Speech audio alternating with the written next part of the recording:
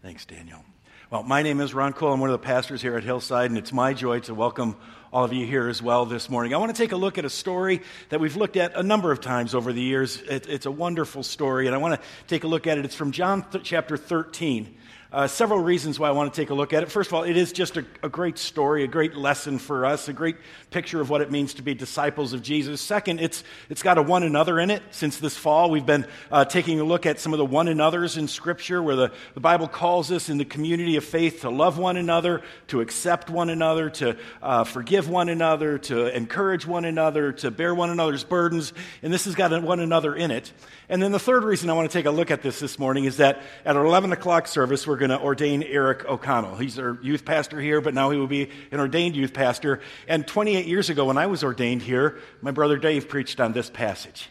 And so I thought it would be an appropriate one to kind of challenge Eric with as he is ordained into the ministry this morning. And so I think for all of us, it's a really good lesson. It's a story that takes place in the upper room. On the night before Jesus was crucified, Jesus is gathered there with his disciples, and they're there, and they're going to celebrate the Passover, okay?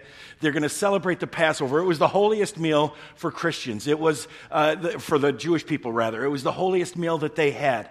It was a time where they remembered and they celebrated how God had rescued his people out of Egypt and how he brought them into the promised land. And so this was a very special night for Jesus and his disciples, and for Jesus especially because, again, this is the night before he was betrayed. Now, Richard Foster says something really interesting. He says that at a certain point in the evening, there would have been a fair amount of tension in the room.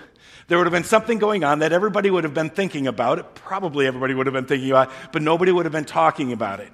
Everybody would have been looking at everybody else, wondering when somebody is going to make a move. The meal would have been prepared. The room was all set. And perhaps by this time already they were gathered around the table. Now, again, they wouldn't sit at tables on chairs like we do. They'd lay down. They'd recline. They'd lie down on their left arm, and they'd eat with their right arm. They'd have their feet away from the table. And as they're there, again, maybe already all sitting down around the table, they would have maybe gathered on all the sides of it. They all take a moment and they look at each other. And it's awkward. And everybody's waiting. Because you see, before the meal can begin, somebody's got to do something. Before the meal can begin, somebody's got to wash everybody else's feet. This is the Passover, and you can't celebrate the Passover with dirty feet. I mean, it was part of the ritual. It was part of the cleansing. Somebody needed to wash everybody else's feet, and nobody wanted to do it. Nobody wanted to do it. Everybody was looking around at everybody else and just kind of waiting, saying, hello, come on, why don't you get up? Do this. Now, before we kind of judge them, we should remember a few things. We should remember that everyone was really dog-tired. They were so wiped out. The last few days had been unbelievably intense. Jerusalem at this time had a population of 3 or 4 times its normal population, so you know what it's like shopping on Black Friday. That was Jerusalem, right? Everybody's bumping into each other. Everybody's pushing each other. They're tired. They're worn out. They've been walking back and forth between Bethany and Jerusalem all week. They've been dealing with the religious leaders. It's been frightening. It's been tense. And everybody is just there going, I'm too tired. I need to just relax. Everybody was too tired. That was part of the reason. It was also, let's be honest, a disgusting job. If I had let you all know, and we're not going to, but if I had let you all know, if I had said, we're going to wash each other's feet this morning, some of you would not have come. Because you just don't do that, man. I don't do people's feet. They're gross, they're dirty. And let me tell you something. Think about this. You think our feet are dirty? You think our feet are gross? Imagine again in Jesus' day. We have steel-toed boots, we have socks, we have shoes, we have all this stuff. We wash our feet. I was thinking about that. I thought, if we did a foot washing thing here, all of you would wash your feet 10 times before you got here, right? They didn't do that in that day. They were wearing sandals, they were walking along dusty roads, and they didn't have antibiotics, they didn't have antifungal creams, they didn't have foot deodorants. By the time a guy was 30 years old, his feet would be calloused and gross and crooked and bent, and it would just be a really gross job. And frankly, nobody wanted to do it. It was a disgusting job. Everyone was tired, and while they might not have said it out loud, they would have been thinking what little kids think, what little kids say, and the rest of us think. It's somebody else's turn. It's just not my turn. I mean, come on, Matthew hasn't done anything today. I set the table, I did this, I did that. And John, he hasn't been really busy. He's just yakking with Jesus, just talking and so on. And these guys aren't doing anything. It's not my turn. And maybe kind of along the way, it's never my turn. That's just not something I do. Some of them maybe didn't even they knew somebody had to do it, but they never thought they might be the one to do it. It was just somebody else's job. Foster suggests, though, that there was another reason, that these were parts of it, but there was another reason, a deeper reason, why nobody wanted to get up from that table, why nobody wanted to wash everybody else's feet. You see, doing that was a signal. It was the smallest person's job. And I don't mean the shortest person's job. I mean the smallest in terms of stature. It was the lowest person on the totem pole, the lowest person in the pecking order. It was not a job for the least. It was a job for the least of the least. It was a job for the very least. It would be done by a slave. And even among the slaves, apparently, they would make it clear it would be the worst slave, the lowest slave, the most recent slave. It was the low guy on the totem pole that had to do this. In fact, it was considered so low, so demeaning, so just down there, that if you had a Jewish slave and you were a Jewish person, you could not make a Jewish slave wash your feet.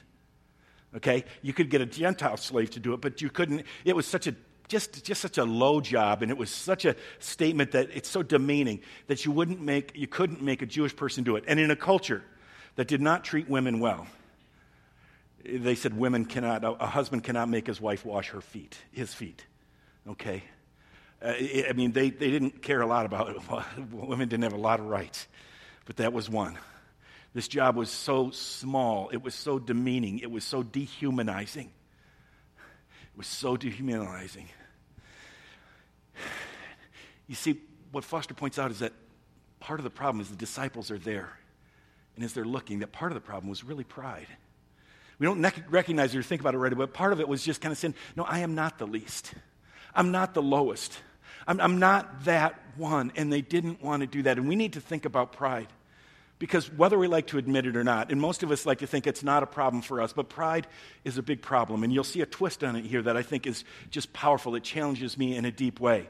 Again, I've never been raised chickens myself. I was not raised on a farm or anything, but I have been told, and I think it's true, scientists have actually studied this stuff, that if you do put 10 chickens in a pen together, they will begin to establish a pecking order, okay?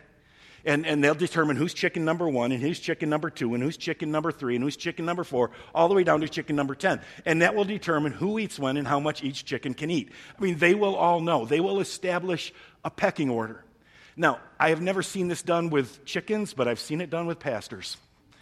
You put 5 pastors in a room, and pretty soon we'll know who's chicken number 1.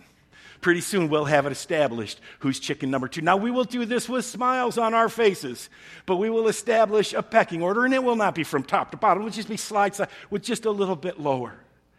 Just a little bit lower. And we'll do it with a series of questions. One of the first ones is always, well, how big is your church? Bigness wins. We have this many people attending. You're the big chicken. You win. There are other questions. Where did you go to school? Oh, you didn't. Oh, I went to Princeton. Yeah. What can I say? Where did you go to school? And even on the other end, in fact, maybe especially on the other end, pastors 4 and 5, they're fighting. And what Pastor 4 says to Pastor 5 is this. So you're the youth pastor. Yes, because that's, sorry, Eric, but I mean, that's, right. You want to know who's on there? It's the youth pastor. And we do that to each other. And we establish a pecking order. And we know where we fit. And we know that we're better than everybody else, or we're worse than everybody else, or we're somewhere in the middle. And pride is what pushes us. Now, here's what's interesting about this story, okay? What Foster points out that I find just fascinating, he says, and I think he's right, for most of us, and I think it's true for most of us here are not worried about fighting to be the big chicken. Most of us are willing to say, you know what, I don't need to be the greatest. I don't need to be number 1. I don't need to be that. But he said, you know what? There's fighting on the other end. And sometimes what we're really about saying is, yeah, but I'm not the worst. I'm not the least. I'm not number 1. I don't need to be number 1. And I think sometimes, though, that's not where pride hits us. Where pride hits us is saying, yeah, but I'm not below that person. Yeah, but I'm still better than that person. I'm still stronger than that person. I'm still more important than that person. You know, Eric is ordained, but he's still going to be a youth pastor, so don't forget that, right? I mean, and we do these things, and it's like, yeah, I might not be the greatest, but I'm not the least. And that's the fight the disciples were having, okay? That's the fight the disciples were having. They weren't having a fight about who was number one. They'd had that fight in the past. They'd struggle with saying who's the greatest. This is a fight about saying, okay, who's the least? Who's the lowest? Who's the weakest link? Who's the one way down there? So they waited, and they looked, and Jesus gets up. He, Jesus, got up from the meal, took off his outer clothing, and wrapped a towel around his waist. After that, he poured water into a basin and began to wash his disciples' feet, drying them with the towel that was wrapped around him. Jesus, who is definitely chicken number one, says, friends, we don't play pecking order games in the kingdom. What we do is we serve each other. What we do is we love each other. And he gets up, and he just goes to those feet, and he starts to wash them gently and lovingly and graciously. And he gets done, and he invites us to do the same. When he had finished washing their feet, he put on his clothes and returned to his place. Do you understand? Do you get it, what I've done for you? He asked them. You call me teacher and Lord, chicken number one, and rightly so, for that's what I am. He doesn't worry about that, but yes, I am your teacher. I am your Lord. But he says, get this, now that I, your Lord and teacher, have washed your feet, you should also wash one another's feet. And that's our one another. You should wash one another's feet, Jesus says. This is how you treat each other. You serve each other. You do the worst job for each other. You pick each other up, and you do those sorts of things. Jesus says, I have set an example for you. Verse 15, I have set you an example that you should do as I have done for you. And that's the call this morning. Wash one another's feet. As I said, there are some churches that do that literally. And in some ways, I think that's really cool. I do. But in other ways, I think it's kind of easy. Because I'd rather wash your feet than genuinely serve you. I'd rather wash your feet and get a 30-second dirty job out of the way than actually become a servant. But that's the call here. Jesus says, serve one another. Do the dirty jobs for one another. Throw away the pecking order. This is so hard for us to do because it is so ingrained in our culture. It is so ingrained in our relationships. In almost every situation you're in, think about it. I mean, how often don't kids argue about which one is the favorite? I was, by the way. But, there was only, there was no pecking order in our family. There was me and everybody else, right? I mean, it was just, but no, I mean, kids argue about that in their families, in the classroom, on a sports team. Who's number one? Who's most important? Who's least important? You don't matter. You're not one of us. And we got to just throw away the pecking order. When we are in Christ, we get our ego, we get our love, we get our value from Him, and we are allowed to then say, it doesn't matter. It doesn't matter. I can love you. I can serve you. I can wash your feet. Throw away the pecking order. Stop worrying about if it's fair. Stop worrying about if it's fair. So often that's we're into justice. I think biblically I'm called to be into justice for you and not into justice for me. What I'm into being for me is a servant. What I'm into being for me is to say, I don't care if it's fair or not. I want to wash your feet. I want to clean up the mess. I want to take care of this problem. Stop worrying about it's fair. Stop thinking that this job is beneath us or that we have more important things to do. Dietrich Bonhoeffer was a pastor in Germany during World War II, and he led a community of professors and pastors and some students, and they lived together, and they did life together, and they studied together, and it became a very close community, and Bonhoeffer was the leader, one of the main leaders of this group. But he talked about what it means to live in community. And he says this, two things that are really important. First, he says this. He says, nobody is too good for the lowest service. If Jesus can wash the disciples' feet, I can certainly wash yours. If Jesus can wash my feet, there's no job that's below me, okay? Friends, in Christ, there is no job that's below us. As Christians, we don't play that game. There is no job that is too small. Nobody is too good for the lowest service. And when we start to say, yeah, but my time is so important. Bonhoeffer goes on, and again, this is just amazing what he says. It just killed me this week. He says, one who worries about the loss of time that such acts of service involve. I don't have time to pick up the chairs. I don't have time to clean up that mess. I don't have time to make coffee. One who worries about the loss of time that such acts of service involve is usually taking the importance of his own career too seriously. Wow. Because I'm tempted to say, you know what? I've got important work to do. You go do that. I've got work that only I can do. Jesus was going to be crucified. Jesus has some of the most important words he needs to speak to his disciples. But what does he do? He says, let me show you something. And by that act, by that deed, he preaches a powerful sermon. And sometimes when we get so worried about saying, well, I just don't have the time for that, we need to remember that Jesus, shortly before his death, with some of the few minutes he had left, they were counted. I mean, you could count the minutes he had left. It was not that many. By noon the next day, he was on the cross. He used those minutes to wash feet, to quietly just love somebody in need. That's what Jesus is talking about. He says you've got to serve. And I think Jesus is calling us to be servants, not just to serve. He's calling us to become people. Sometimes I think what we're tempted to do is to say, you know, I'm an important person, but I also serve. No, I'm a servant, whatever my position is in any hierarchy. That's what we have to become. We are not just people who serve. We are servants who have other things to do. And I'm a servant more than anything else. Just serve. Now, if that's not hard enough, and it is, it gets a little worse. Because I want to suggest that Jesus teaches us to serve with love and joy. To not just wash the feet, but to do it with love and with joy. Because when Jesus went around to those disciples, he would not have been doing what I would have been doing and say, you dogs, you guys, I can't believe you did this. I guess I'm the only one who gets it around here. You know what? I think when Jesus took each one of those feet, I think he looked into the eyes of that person. And Jesus is looking up. Imagine that, Jesus looking up at you. Jesus is looking up and just saying, I love you. At the beginning of this chapter, this is what John tells us. John 13, verse 1, before he tells this story, he says, it was just before the Passover festival. Jesus knew that the hour had come for him to leave this world and go to the Father. He knows what's going to happen. Jesus knows what's going to happen. And then John says, this is what he does. Having loved his own who were in the world, he loved them to the end. And the rest of the story is a story of love. And when Jesus served, he loved. And I have to confess, too often when I serve, it is not with love and it is not with joy.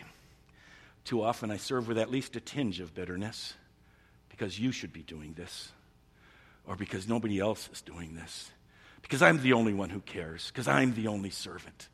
I don't think Jesus was mad at anybody. I think he was sad because they so often missed it. And so I think more than anything else, he just was saying, but I love you so much. I know you missed it on this one, but I love you so much. I want to do this for you. Can I serve with that kind of love? Can I serve with that kind of joy of saying this is a wonderful opportunity for me to do this? To not be bitter, to not be angry. I mean, that's where I say it gets real tough. It's one thing to say, okay, I made the coffee when nobody else would. I did that when nobody else would. I cleaned up my sister's room. But now to say I have to do it with a smile on my face, that's true servanthood. That's when we become a servant. When we're willing to do that. Sometimes I serve, but I do it with that bitterness. And sometimes I serve for my own sake. You see, this is one that's really tough for me because I like to serve as long as you notice. The odds of me doing the dishes after dinner are higher if somebody else from church is there. And I was thinking about it, and I thought if I came in here on a Saturday, I often do, and if the custodians had been through and everything had been clean, but somebody came and left a mess, I would clean that mess up. But you know what would be the hardest thing in the world? Not cleaning the mess up. The hardest thing in the world would be preaching and not telling you about it. Or going through a staff meeting and keeping my mouth shut. And just letting it be an act of service. Because if I do that, I want you to know I did it. And I realize so often I'm serving not for your sake. I'm serving to prove I'm better than you. Because I'm much more like Jesus than you are. Having loved his own in the world, his own who were in the world, he loved them to the end. And he invites us to be servants. And when Eric is ordained, he's ordained as a servant. And pastors here need to be servants. And where I am not, please talk to me about it. Next week, we're going to talk about speaking the truth in love. Talk to me about it. How do we become loving servants? Let's close with this. How do we grow deeper in our service? I think the temptation is to say, what I got to do is convince myself that I am the lowest scum, that I am beneath all of you, that I am the worst human being who ever lived, and therefore everybody else is better than me. In a sense, what we're tempted to do is to say, I'm chicken number 10. What I have to remind myself is that I'm chicken number 10. I'm chicken number 10. Once I understand I'm chicken number 10, then I will serve you because I got no options. Once I understand that's not going to work. It's not the gospel. That's not what the Bible teaches us. That's not Jesus. That's why I say Jesus knew what was happening. He knew all authority had been given to him. He knew he was going to rise from the dead. He knew who he was. He knew he was God, and yet he served. It wasn't like he did this, and then in spite of this, he did this. He served. No, because he was God, he served. Because of that. You see, the way I become a better servant is not by hating myself more. I am convinced that the way I can become a better servant is by understanding what Jesus has done for me. We learn to serve by letting Jesus wash us. You see, something interesting had happened during the foot washing that I skipped over. I want to come back to it now. Jesus went to the disciples, and again, I think about that. Imagine yourself in that situation. I would imagine they had all sorts of different feelings. Some of them were like, oh man, I feel so stupid. I should have done that. I feel so stupid. Some of them, I think, would have been angry. Say, you should feel so stupid because you should have done it. And Peter just says, this can't happen. This can't happen. In verse 8, John 13, verse 8, Peter says, no, you shall never wash my feet. You are the Lord. You are the teacher. You are the master. You are chicken number 1. You are the greatest. You are God himself. You will never wash my feet. You will never do that. And Jesus answered, unless I wash you, you have no part with me. Unless you let me love you. Unless you just receive my grace. Oh, that's tough. At the end of the day, I might hate to wash your feet, but I'd rather be able to wash yours than have to know you washed mine when I can't wash yours. I'd hate to depend on you that much. I'd hate to think that you were that important to me. But Jesus says, friends, you got to understand something. Unless I wash your feet, you have no part with me. Unless I die for you. You can't return this gift to Jesus. You can't equal it out. You can't make it fair. But all you can do is let him love you. And when you do that, it sets you free. Peter says, then Lord, Simon Peter replied, not just my feet, but my hands and my head as well. If I have this to be a party, then God, then do everything. Then do it all. Because I so much need to be with you, Jesus. We learn to be servants by letting Jesus wash our feet. You see, here's what I think happens. When I am changed by, when I am secure in God's amazing grace, when I am aware of that, when I am deeply secure in God's amazing grace, then I am free to serve. When I am aware that he'll take care of me, then that's why I don't have to worry about the pecking order. Because guess what? It doesn't matter if you think I'm number 10. Jesus said he loves me. It doesn't matter if you think I'm not as important as you. Jesus says he loves me. It doesn't matter if you think that your church is bigger than mine. Jesus says he loves me. God bless you. And you see how if we can understand this amazing act of Jesus Christ dying on the cross and then rising again, if we can understand the security, the love, the joy that can give us, it sets us free from so many stupid games we play. It sets us free from having to prove we're somebody. It sets us free from having to be above anybody else. It sets me free from having to prove I'm right and you're wrong. It sets me free to serve. Now, I don't always get that right. Maybe it's more true to say I don't often get that right. But it's the invitation of Jesus to me today. And I want to suggest that when we do this, when we wash one another's feet, when we serve the people around us, if you go to work tomorrow and you say, I'm going to make the coffee, I'm going to clean up the coffee, I'm going to pick up your mess. When you serve the people around you, you are becoming what God created you to be. Because God created us in his image, and God is a servant. God is about love. God is about giving himself away. And when we wash others' feet, we are becoming what we were created to be, and that is the coolest thing in the world. to become who God created us to be, set free from our selfishness by the life, death, resurrection of Jesus Christ. So see who you might serve this week. Go to work tomorrow and make the coffee or bring coffee to somebody who would be shocked to have you bring coffee. Think of the worst job that your spouse has. Think of the worst job around the house that your spouse, the one she or he hates the most, and do it for a week or a month without talking about it. See how long you can last before you say, "Did you notice?" Can you imagine? I mean, could you imagine trying to live the rest of your life without those words? If we could never again say, "Did you notice?" And we simply served and said, "God saw enough." Friends, Jesus gave his life and showed us the heart of God. Let's learn. Let's learn to serve because he will take care of us. Let's pray together. Father, we thank you for your amazing grace. We thank you that Jesus died for us. And we pray that we will live out of that freedom, that we will know the depth of your love for us, the depth of the joy that we can have, and be set free from all these things that we do in order to make sure that people know we're important. Father, teach us to serve.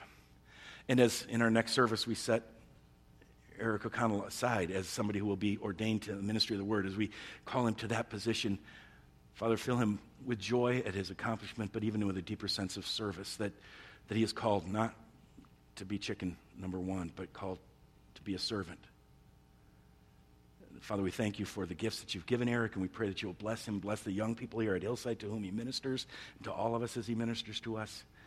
And we pray your richest blessing on us as a church. We pray this in Jesus' name. Amen.